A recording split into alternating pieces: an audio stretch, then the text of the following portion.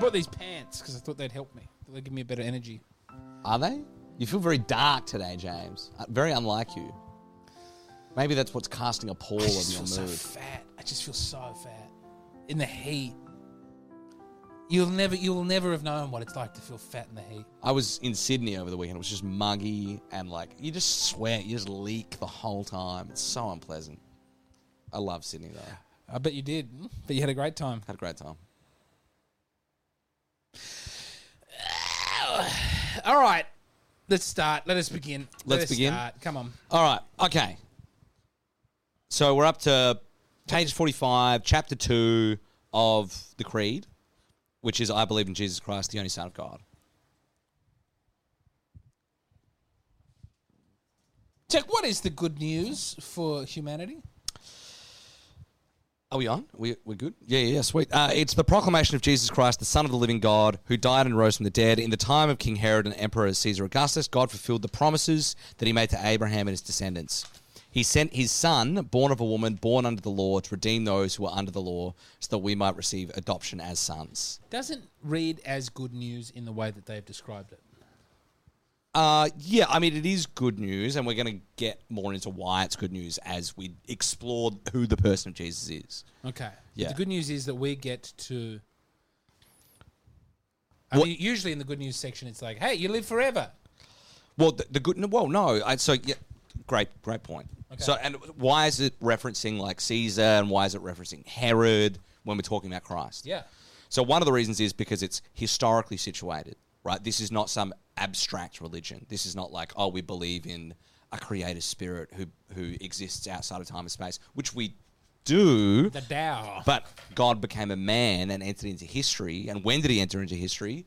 Then and there with Caesar and Herod, all these sorts of things. The other thing is that like the Evangelion, the good news, that was what was like, that was the decrees that like Augustus issued across the Roman Empire, explaining his like divinity and stuff. That was called the Evangelion? Yeah, it was the good news from Caesar, right? So the Christians are actually doing something quite subversive by doing this, right? We've got our own good news. We've got our own good news. We've got our own emperor. We've got our own king, and his news is better than yours, right? Like we're saying something like against the state here. So I that's thought they'd made it up. I did not realize it was snarky. It's snarky. Okay. Yeah. I like it more now that it's Yeah. snarky. Yeah, so it's like, this is the good news of Herod, this is the good news of Caesar, like, you all have to pay taxes, etc. And then, like, St. Paul comes along and he's like, no, I've got some pretty good news. Do they have a word for bad news? Probably. I don't know what it is, though. How is the good news spread? It's a new butter that I'm working on.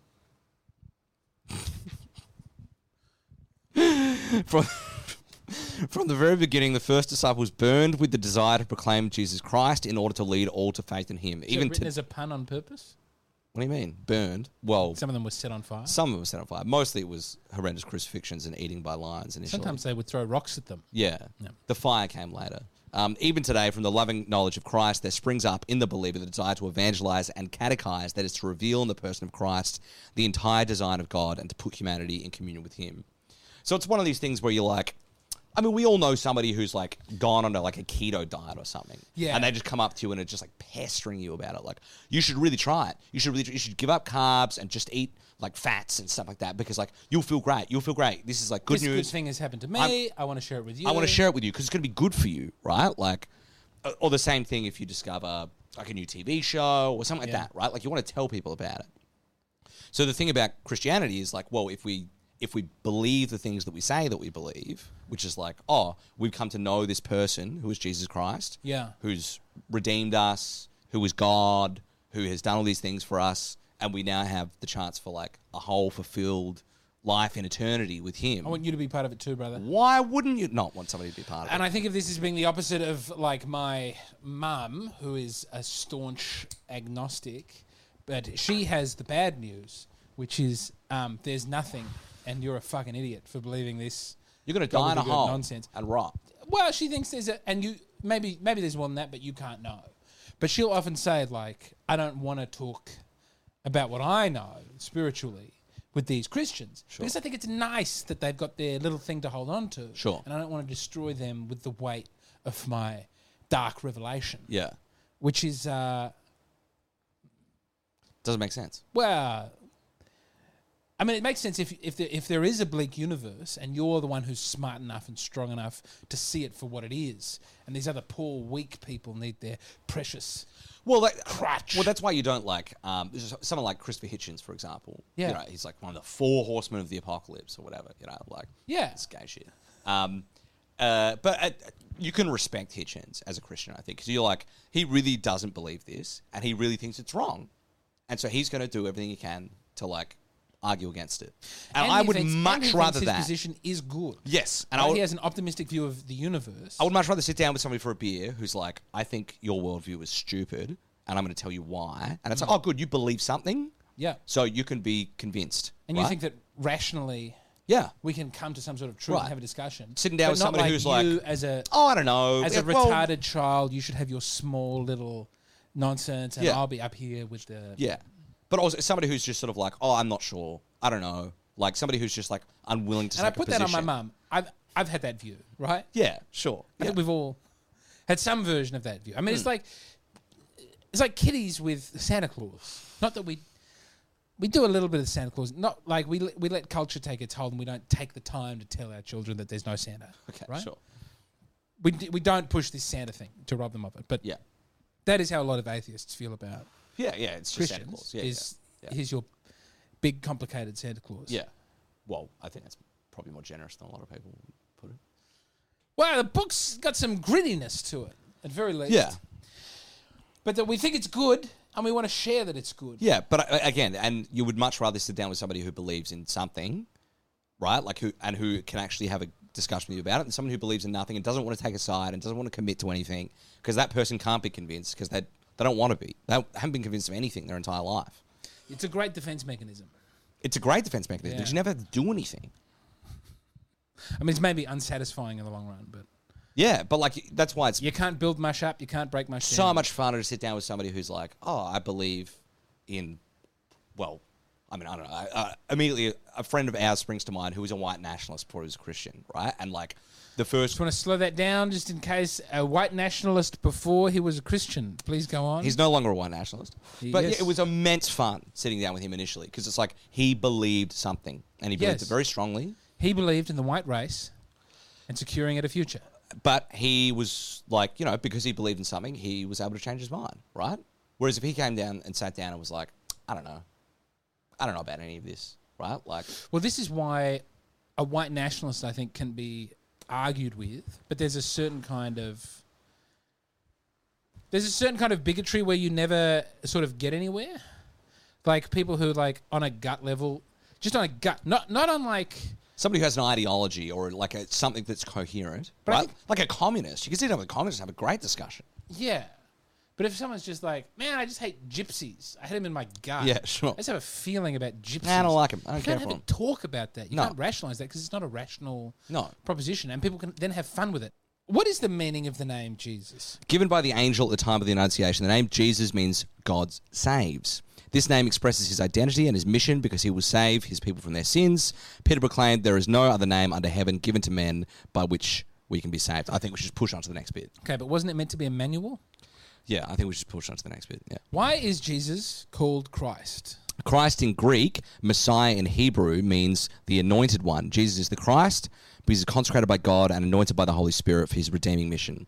He is the Messiah awaited by Israel, sent into the world by the Father. Jesus accepted the title of Messiah, but he made the meaning of the term clear. Come down from heaven, crucified and then risen. He is the suffering servant who gives his life as a ransom for many. From the name Christ comes our name, Christian. So there's a couple of things with Christ in particular that I want to talk about, like what the word means and why it's important. The anointed one? Yeah. So there is a variety of heresies which would sort of think like, well, he's not really God. He's like a man, or he accepts a sort of divine mission at his baptism, right? Like the baptism in the Jordan is because that's where he's sort of like, this is where he becomes the son in whom exactly, right? So he just like ascends to a higher level of being, whatever. And that is absolutely not what we mean, right? We believe that like, yeah, he was announced by an angel. This is his mission. He is the Son of God. He is God himself. And so we give him the term Christ because he's he's the anointed one who was going to suffer and die. Now, for us. anointing is to like rub an oil into something. Yes, it is. Yeah. So where's that coming into it? So anointing is a sort of common practice, like for example, you think of the Greeks. You Rub a lot of oil. You rub a lot of oil, right? Like if you're about to go into the Olympics, it's like Yeah. you oil up, right? Because Ready yourself. It's good for your muscles. It's good to be ready. It like makes you agile. Sort of Smells stuff. nice. Yeah, exactly. So, and the other thing is it's expensive. Okay. So you don't waste it. You only do it for things that are important. And so you see this in the story of the Bible where the woman comes in and pours the oil on Christ's feet and weeps into his feet and stuff like that, and like washes his. She's spending a lot of money doing that. Yeah, exactly. Right. Like and he's the anointed Woman, one. your fine ointment, brand new and expensive, should have been saved for the poor. You've never seen Jesus Christ Superstar? I have. Yeah. Okay. Great. Please go film. But yeah, so that's what he's doing. This is like we call him Christ because we believe he is the Christ, right? Like He is the the anointed Messiah. one? Yeah, Okay. yeah. But that would imply that he was anointed at some point. So, like, that would be the argument from the baptism, that he's a normal man, Yeah. and then through baptism he is anointed. Yeah. I mean, we do anoint during baptism. There's an oil Yeah.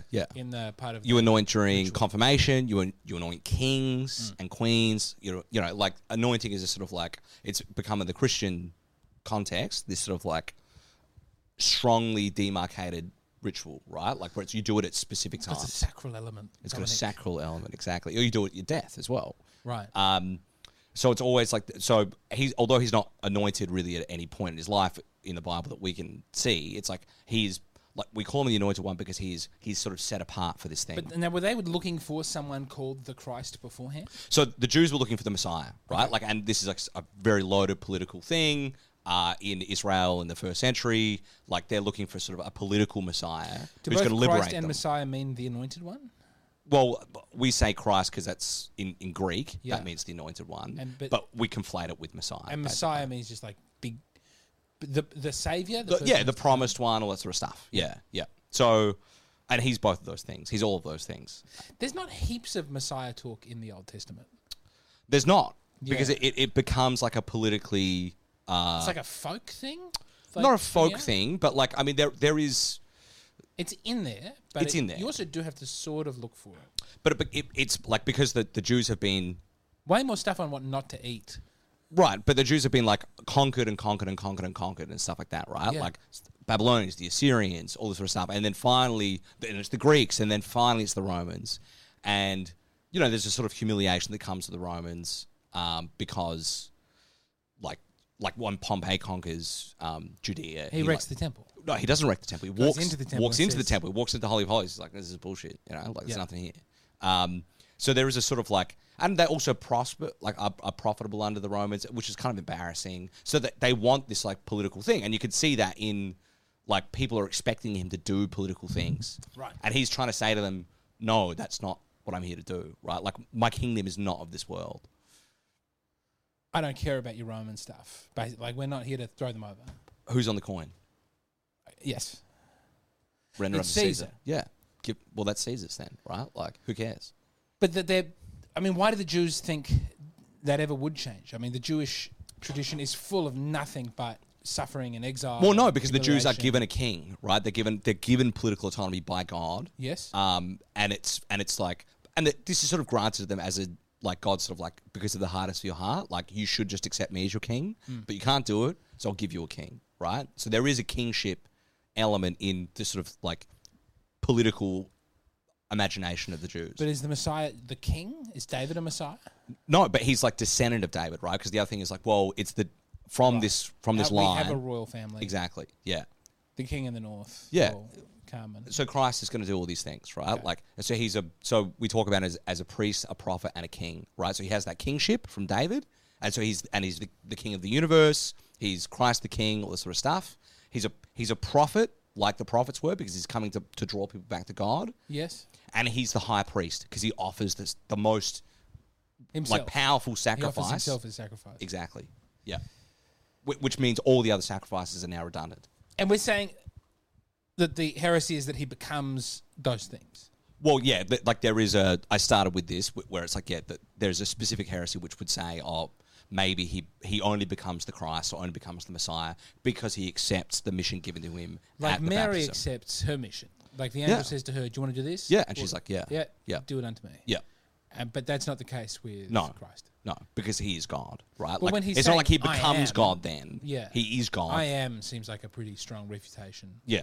Of there having been a Yeah, but you know, the other thing is like all the early heresies are reading the Bible and justifying their heresy by biblical arguments. Okay. Which is again going back to like one of the first sessions we did, which is why like you can't have the Bible alone because this has to be resolved some other way because there are legitimate. If you only have the Bible, you'll have you can make interpretive judgments on it and say, well, it seems like Christ was this or Christ was that. Can I make a point about a book I read this week?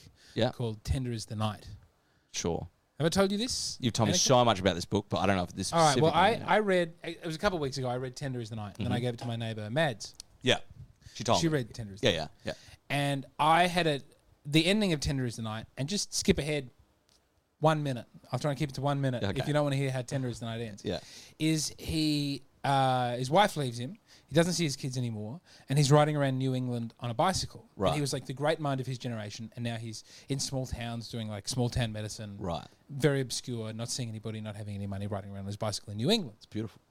Yeah, and I was like, all right, he's on his bicycle in New, because I had just had this big America fixation. Yeah. I started riding my bike again, and I thought like, fuck, that's sick that Dick Diver gets to just ride around on his bike. Doesn't have to deal with his kids going through puberty. Doesn't have to deal with his nasty wife and her family. He's just a free man riding around his bicycle. He probably wasn't even a great rider anyway, so he doesn't have to live up to the weight. Expectation. Yeah. No one reads it that way.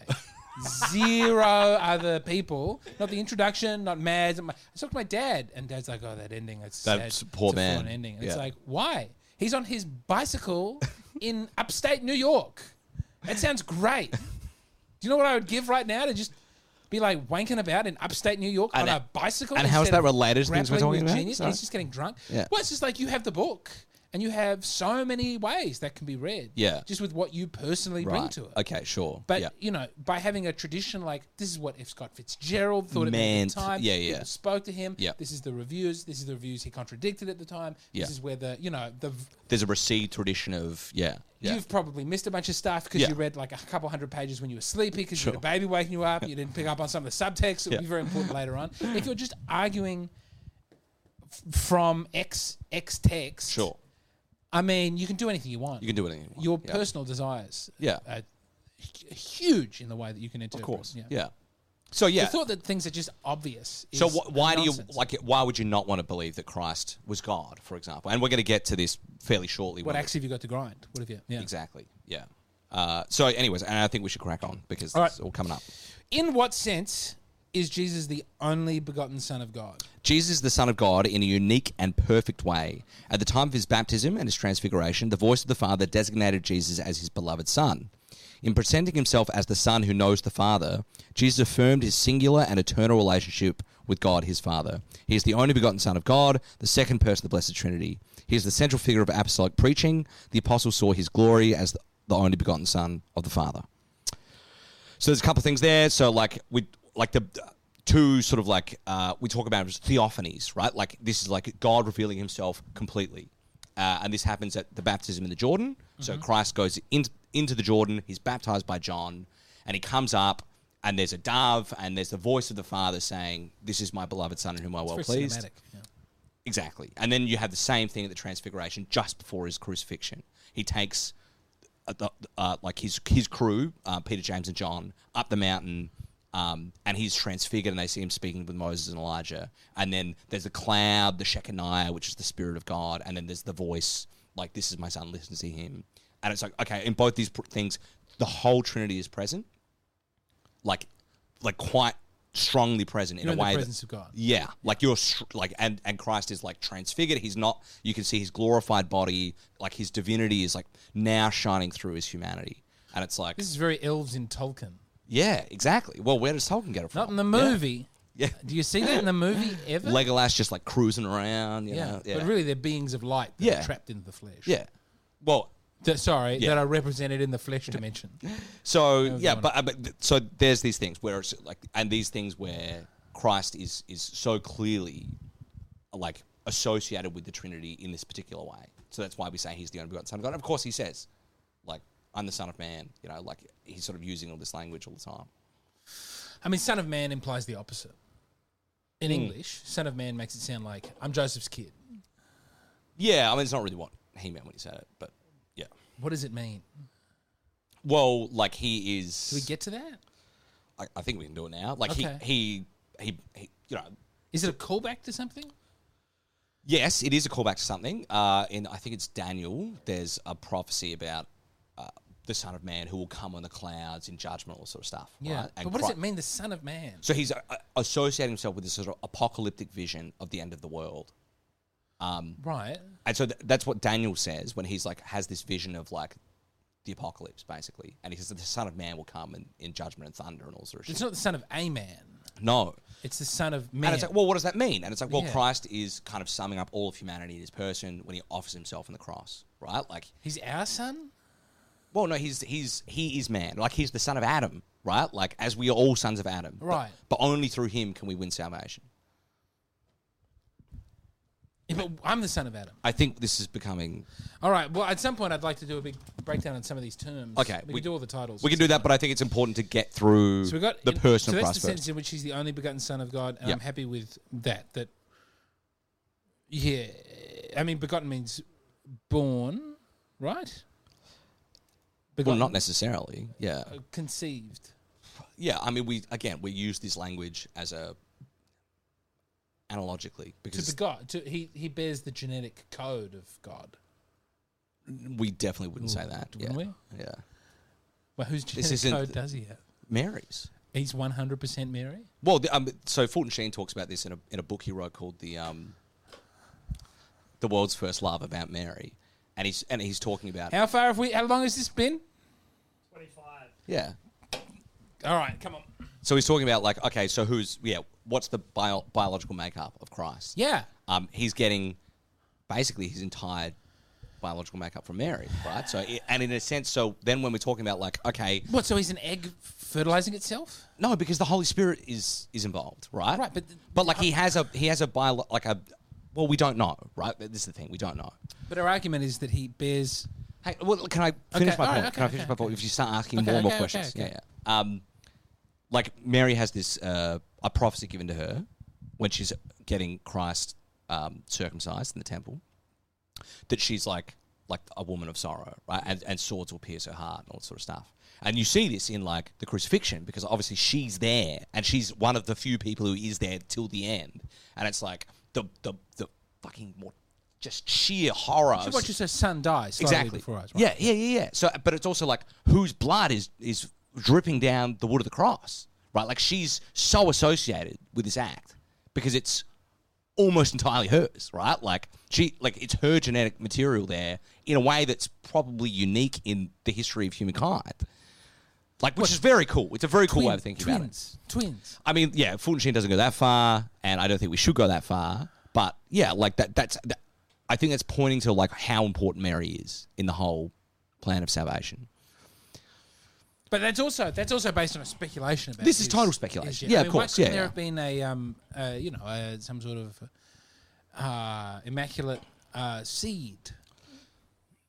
Right. So essentially we don't know how it happens, right? Yeah. On the biological level. It's a miracle. It's a miracle, right? Like God has entered into history and he's done something. But we do not believe that he's half God, half man. He's not a demigod, which is the usual way that Right. a god and again, I don't want to be a prick about it, but it's like we're getting to it so soon, you know? Like it's just, this is like just... What is the meaning of the title Lord? Yeah. In the Bible, this title regularly designates God as sovereign. Jesus ascribed this title to himself and revealed his divine sovereignty by his power over nature, over demons, over sin, over death, and above all, by his own resurrection. The first Christian creeds proclaimed that the power, the honor, the glory that are due to God the Father also belong to Jesus. God has given him the name which is above every other name. He is the Lord of the world and of history, the only one to whom we must completely submit our personal freedom. So... again, if you read Genesis, it's like straight up. If you read like the first book of Genesis, it's like the Lord God, right? And this is a common motif in the Old Testament. Yeah. It's not just God; it's the Lord God, because he's like the Lord of all. And again, we give that title to Christ, right? Because he is part of the Trinity, right? He is part of the Godhead. Yes. Yeah. And he reveals that through like a variety of things, right? Like, and it's okay. He's got power over nature. He calms the storm. He heals the sick. All this sort of stuff. He's got power over sin because he says, well, it's easy to say I forgive sins, but like if you want proof, like get up and walk, and the guy gets up and walks. But people like my lord in a medieval context, right? For the like duke, like the guy who's watching over them. Is that what that means? At that time? Basically. Yeah. Are we getting it from there, or is there an earlier type, like a feudal understanding of lord? Well, the feudalism comes after this, right? But who's calling who lord before outside of a religious context beforehand? Is there I mean, again, secular use of lord? Probably. I mean, so there's a psalm which is which Christ quotes himself in order to like point to himself, and the psalm is like, "The Lord said to my Lord, sit on my right," you know, and it's like, and so the Jews are sort of confused by this psalm. The Lord said to my Lord. The Lord said to the Lord, sit on my right hand. Right. Right? And the Jews are sort of like, this doesn't make any sense, all this sort of stuff. And Christ quotes this psalm to say, like, check that out. We're having a conversation. That's me, right? Like, I'm like, well, how can there be a division in lordship? Well, I am the second person of the Trinity. Like, I am God. And so that's how we can have this psalm, and that's how we can have the Trinity. All right. I'm looking at that sum up. The Lord said to the Lord. The Lord said to my Lord, sit on my right. I can't remember. Something like that. Yeah. Anyway, so that's also like an uncomfortable. Completely submit our personal freedom does sound like some bizarro cult stuff. Now, obviously, it doesn't quite mean the same thing as it would in a bizarro cult context. But I can imagine the head of Scientology saying, "Oh yeah, you must completely submit your personal freedom." Like it sounds right. But we say to Christ. We don't say to the Pope, to the bishops, to a priest, to any living man, right? Because the other thing is like Christ is so far above all these things. Yes. That like, and you know, like this apparatus of the church that's left behind by Christ is there in order to point us to that relationship where we can do this thing, where we can like give our freedom to God. And Pope Benedict said in like one of his first, I think it was his first homily as the Pope. And he said, you know, like there's this temptation to think like if I give my freedom to God, he'll take everything away from me. Yes. But it's only in giving him everything that we realize that that's what we receive. Well, I mean, and another way to make it shallow, materialistic, and by saying he is the only one to whom we must completely submit our personal freedom. Yeah. Yeah. You alluded to this before. Yeah. You don't have to completely submit your personal freedom, and indeed you must not submit your personal freedom completely to anybody else. No. To anybody. Because you're making them God. You don't know that to your wife. You don't know that to your husband, your father, your mother. Exactly. So by saying you have to God, to the, you know what, to the Greeks, the concept above. To the good or whatever. Right. To the abstract concept of good. And also into the man, Jesus Christ, in who who's incarnated that ideal. This is all. I'm not a theologian. Sure. I'm doing the best I can. Yeah. You don't know that to anybody else. No. Yeah. So like in like religious life or something, like if you become a nun or a brother, you're sort of like you're giving this thing in a kind of way to your community and to your superiors. But again, that's like a radical living out of this idea, right? Where it's like I'm going to trust this person of Christ so much that I'm going to see him in my superior. And that might mean like I get treated terribly and all sorts of stuff. But like that's because like Christ wants me to enter more deeply into a more profound relationship with him where I give my freedom. This person is a mechanism to some extent for me to understand. Yeah. And marriage is a similar thing where it's like, but it's not like you can't give yourself, like if you're a woman, you can't give yourself to your husband and say like, I surrender my whole personal freedom at all, right? Like you have to sort of give in a certain way that, but there's a point at which you have to sort of go, well, I mean, it's like women be submissive to your husbands. Yeah. But there are ways in which submissiveness. My husband's a drunk. He's shooting up heroin. He's killing people. I was thinking about like when the husband says to the wife, "Honey, you've had enough to drink." James's wife is lovely, and she never has too much to drink. Not anymore. Always James. Not anymore, mate. Yeah. Christ was conceived by the power of the Holy Spirit. And was born of the Virgin Mary. Conceived by the power of the Holy Spirit. Not conceived by the Holy Spirit. Conceived by its power. Right, because the Holy Spirit is not like having sex with Mary, right? It's not like the Holy Spirit has sex with Mary and then she conceives Christ. She conceives Christ miraculously by the power of the Holy Spirit. Yes. Yeah. So she's not like, this is the whole thing, like, oh, Mary was raped or something, like, disgusting. Because, like, that's obviously not what we're saying. Like, No. there's no swan coming in and, like, having sex with a woman, and that's like... As so often is the case in pagan yeah. circumstances. No, this is like the divine breaking through into history. Without breaking through a hymen. I don't like talking about Our Lady like that. There is a lot of conversation that can be We had. can have that later when we're talking about Mary's perpetual virginity. Yeah, people- I'm not talking about it now. All right. Well, if we have to, I respect your devotion to Our Lady. I will talk about it when we get to that, but I don't want to. But let's go. Keep going. Because there are some people who will do nothing but talk about the physical dimension of the perpetual virginity of Mary. Where are we up to? 85. Why did the Son of God become man? For us men, for our salvation, the Son of God became incarnate in the womb of the Virgin Mary by the power of the Holy Spirit. He did so to reconcile us sinners with God, to have us to learn of God's infinite love, to be our model of holiness, and to make us partakers of the divine nature. I think we just punch on to the next one. Okay. What does the word incarnation mean? The Church calls the mystery of the wonderful union of the divine and human natures in the one divine person of the Word, the Incarnation. To bring about our salvation, the Son of God was made flesh and became truly man. Faith in the Incarnation is a distinctive sign of the Christian faith. And again, let's keep going because I think we did this last one. Yeah. In what way is Jesus Christ true God and true man? Jesus is inseparably true God and true man in the unity of his divine person. As the Son of God, who was begotten, not made, consubstantial with the Father, he was made true man, our brother, without ceasing to be God, our Lord. Maybe we do this last question. Yeah, because I fucking love getting into the Ethiopian stuff. Yeah. What does the Council of Chalcedon in the year 451, were there other councils of Chalcedon? No, but it's important. Yeah. Okay. What does it teach in this regard? The Council of Chalcedon teaches us to confess one and the same Son, our Lord Jesus Christ, perfect in his humanity, true God and true man, composed of rational soul and body, consubstantial with the Father by his divinity, and consubstantial with us by his humanity, like us in all things but sin, begotten from the Father before all ages, as to his divinity, and in these last days for us and for our salvation, born of Mary the Virgin, the Mother of God, as to his humanity. Now, not everybody agrees. No. This is the first split, right? We managed to hold it together for almost 500 years. Basic. And then the Oriental Orthodox say, nah, I'm out. Well, sort of. So there's a couple. They say, you're out. We're keeping going with the one true way of doing it. So the incarnation means to be like in flesh, right? Like that's sort of what the word means. So we're saying like God is in flesh. God takes on flesh. Yeah.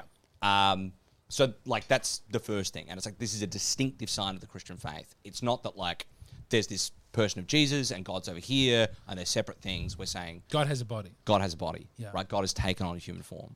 And it's like, okay, well, that's something weird. So Zeus taking on the form of... I mean, Zeus presumably has a body, right? Because he's raping with something.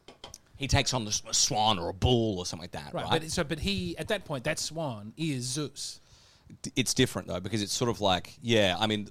What a god is different. Yes, absolutely. But it's the divine taking a shape. Right, but it's not that he takes a shape, it's that he takes this specific shape.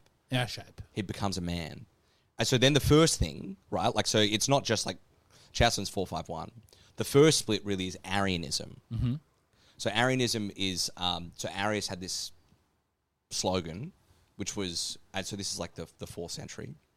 He says there was a time when the sun was not, right? Like, so he's saying God creates the sun, like God the Father creates the sun. Right.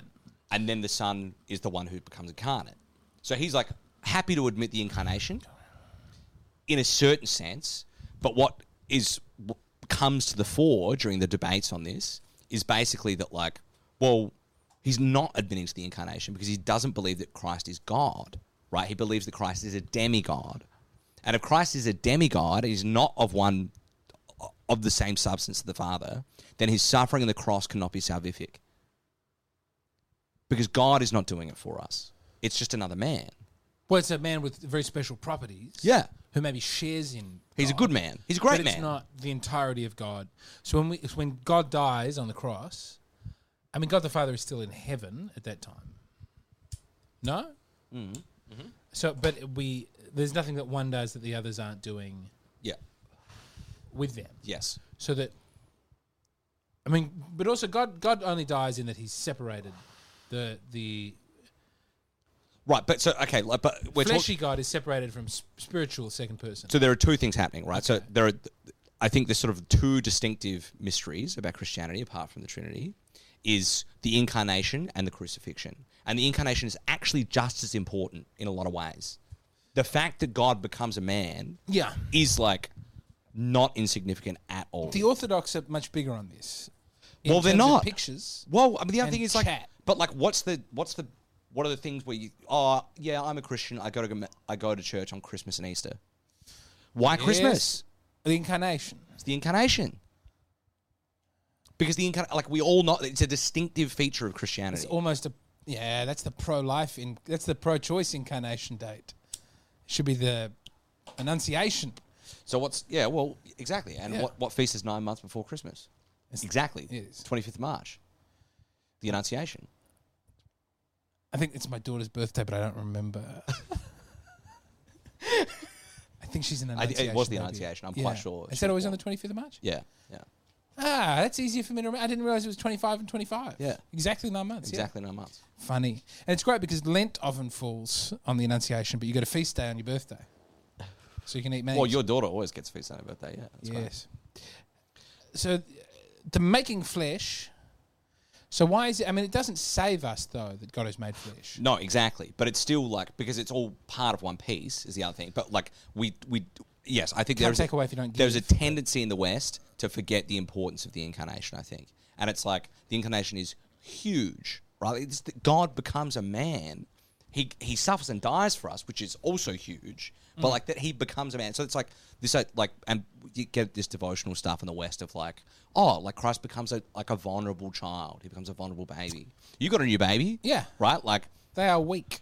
God has shared his glory to become like that, right? Like where it's like he can't eat, he can't shit, he can't like do anything. So they don't have too much trouble shitting. They can't clean themselves.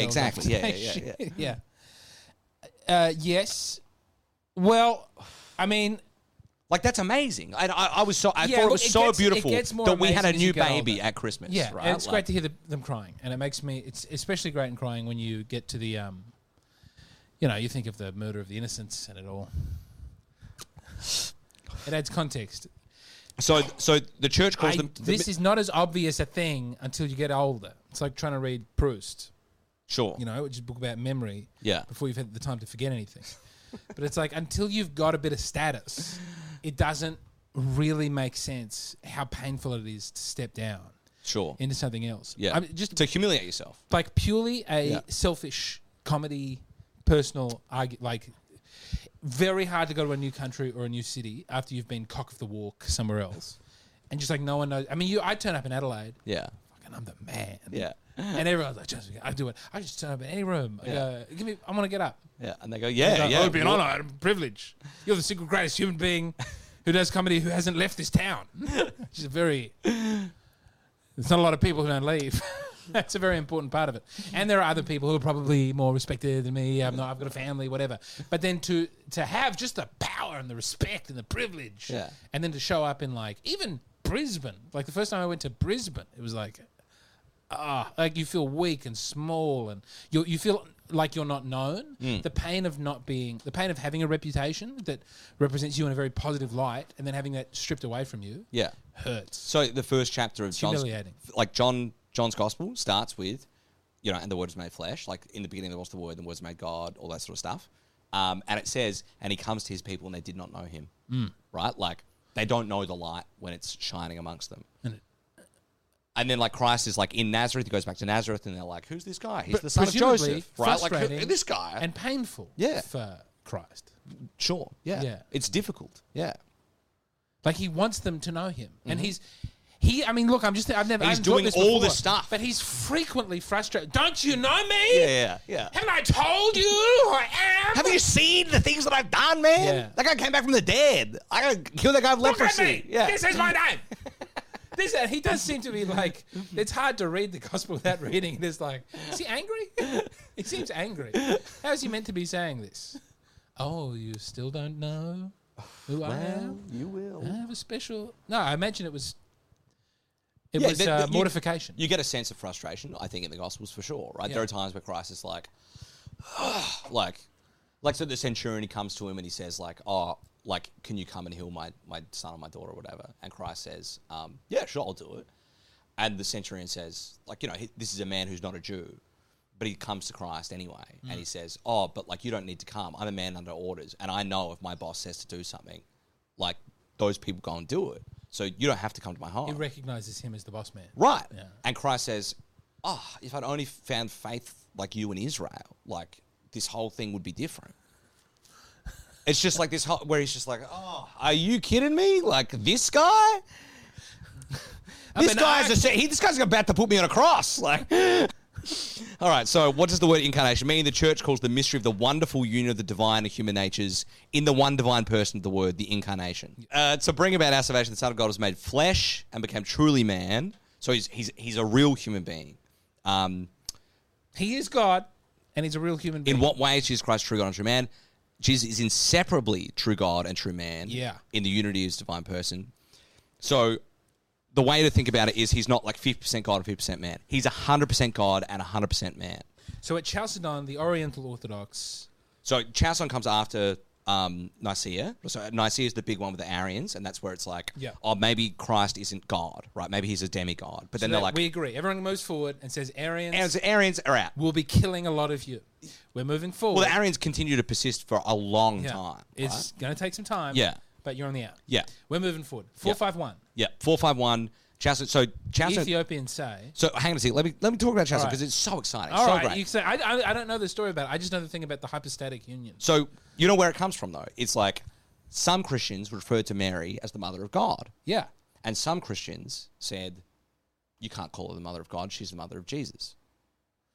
Mother of the man part of him, but not the God part of him. Exactly. Yeah. So then they're like, oh, okay, well, we don't agree on this. We better get together and discuss it. So they all get together and they say, no. So this is a Marian issue that sparks it. And a principle that is established here in theology is what we say about Mary, we say about Christ.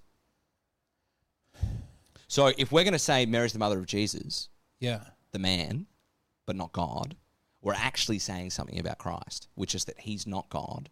We're saying something about the person of Jesus, which is that like there is some division in him. We're saying that on his two natures. Yeah, there is something separate, something divided. So if God is not, if she's not the mother of God. Be fair to the Oriental Orthodox. They don't believe in divided. They think we have the divided point of view.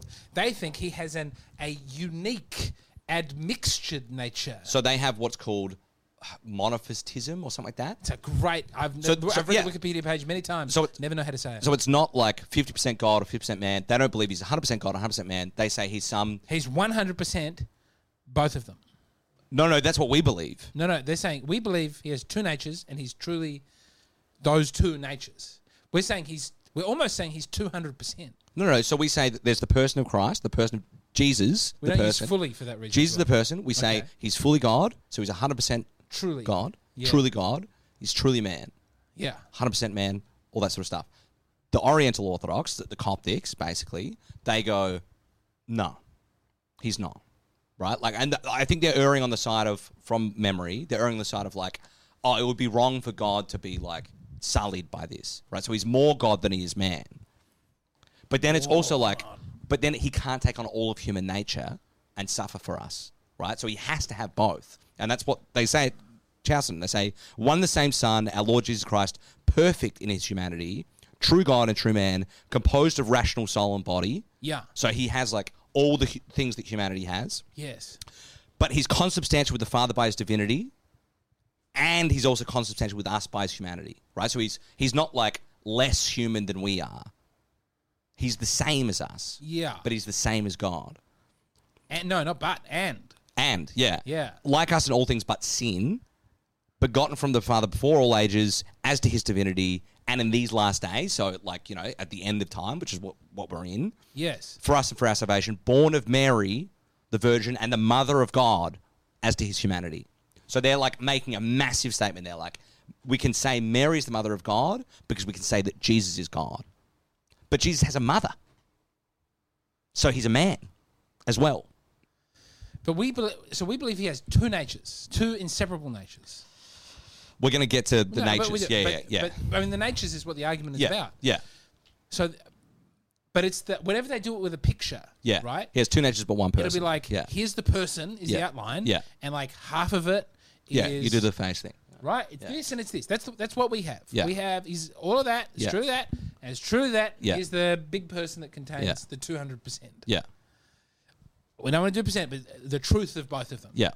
Whereas the picture they use for the Coptics is like a swirly one of like because he's mixed in. He's mixed in. It's an admix. It's like it's a God-man nature. Right, it's a third kind of nature. What the church fathers are saying here is that like that does say something then about what Christ can do for us, right? Which is that like if he's not fully like us, then he can't take on all of human sin on the cross, and he can't redeem it.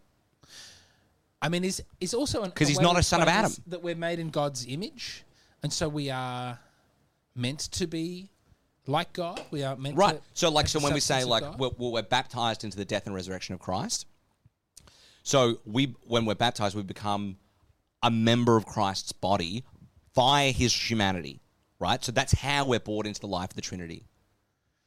Yes. The humanity is the instrument, the 100% humanity to bring us into the divinity. Is how he's reaching in, grabbing us by the throat and pulling us into himself, right? And that's why we depict Christ as like lifting up Adam and Eve from hell, It's a lot of hello. All that sort of stuff. Hello. Yeah, because he's like Adam. He's like Eve. He's a man. But he can only pull us up because he's it's like my God. heart. Yeah. Look at it. Look at it. So the other thing is like Ratzinger has a good line. Okay. There was a sort of trend in theology in the 20th century to sort of like abstract God quite a bit, right? Like in the early 20th century, where it's like this sort of like dry Thomas school, right? Yeah, like God is the true good. He's the truth. He's true beauty. Right, because then you don't have to do the embarrassing thing of talking about the man Jesus. You get to do the fun academic thing of being like Plato. Exactly. So Ratzinger is reputed to have sort of stood up in this lecture and started to walk out, and the lecturer sort of says, like, "Where are you going?" And he says, like, "Well, like, the abstract goodness does not need a mother." That's nice. Yeah. But God does need a mother to do what he has to do. Now, there's God the Father. Mm. Is Mary the mother of God the Father? She's the mother of Jesus the person. And again, it's a great question. It is a great question. I'm not trying to obfuscate. But I think, again, something we need to discuss more. She's the mother of Jesus the person. Yeah. Who is God. So, like, there's and there are other persons of God, but she's the mother of the second person of the Trinity. So the next things we're going to do as Christ are like explore more deeply the nature of Christ, and then we're going to talk about Mary. Do you know what we're definitely going to do before then? Yeah, have a break. It's been great having you here on this episode of the Catechast. We'll see you soon. Ciao.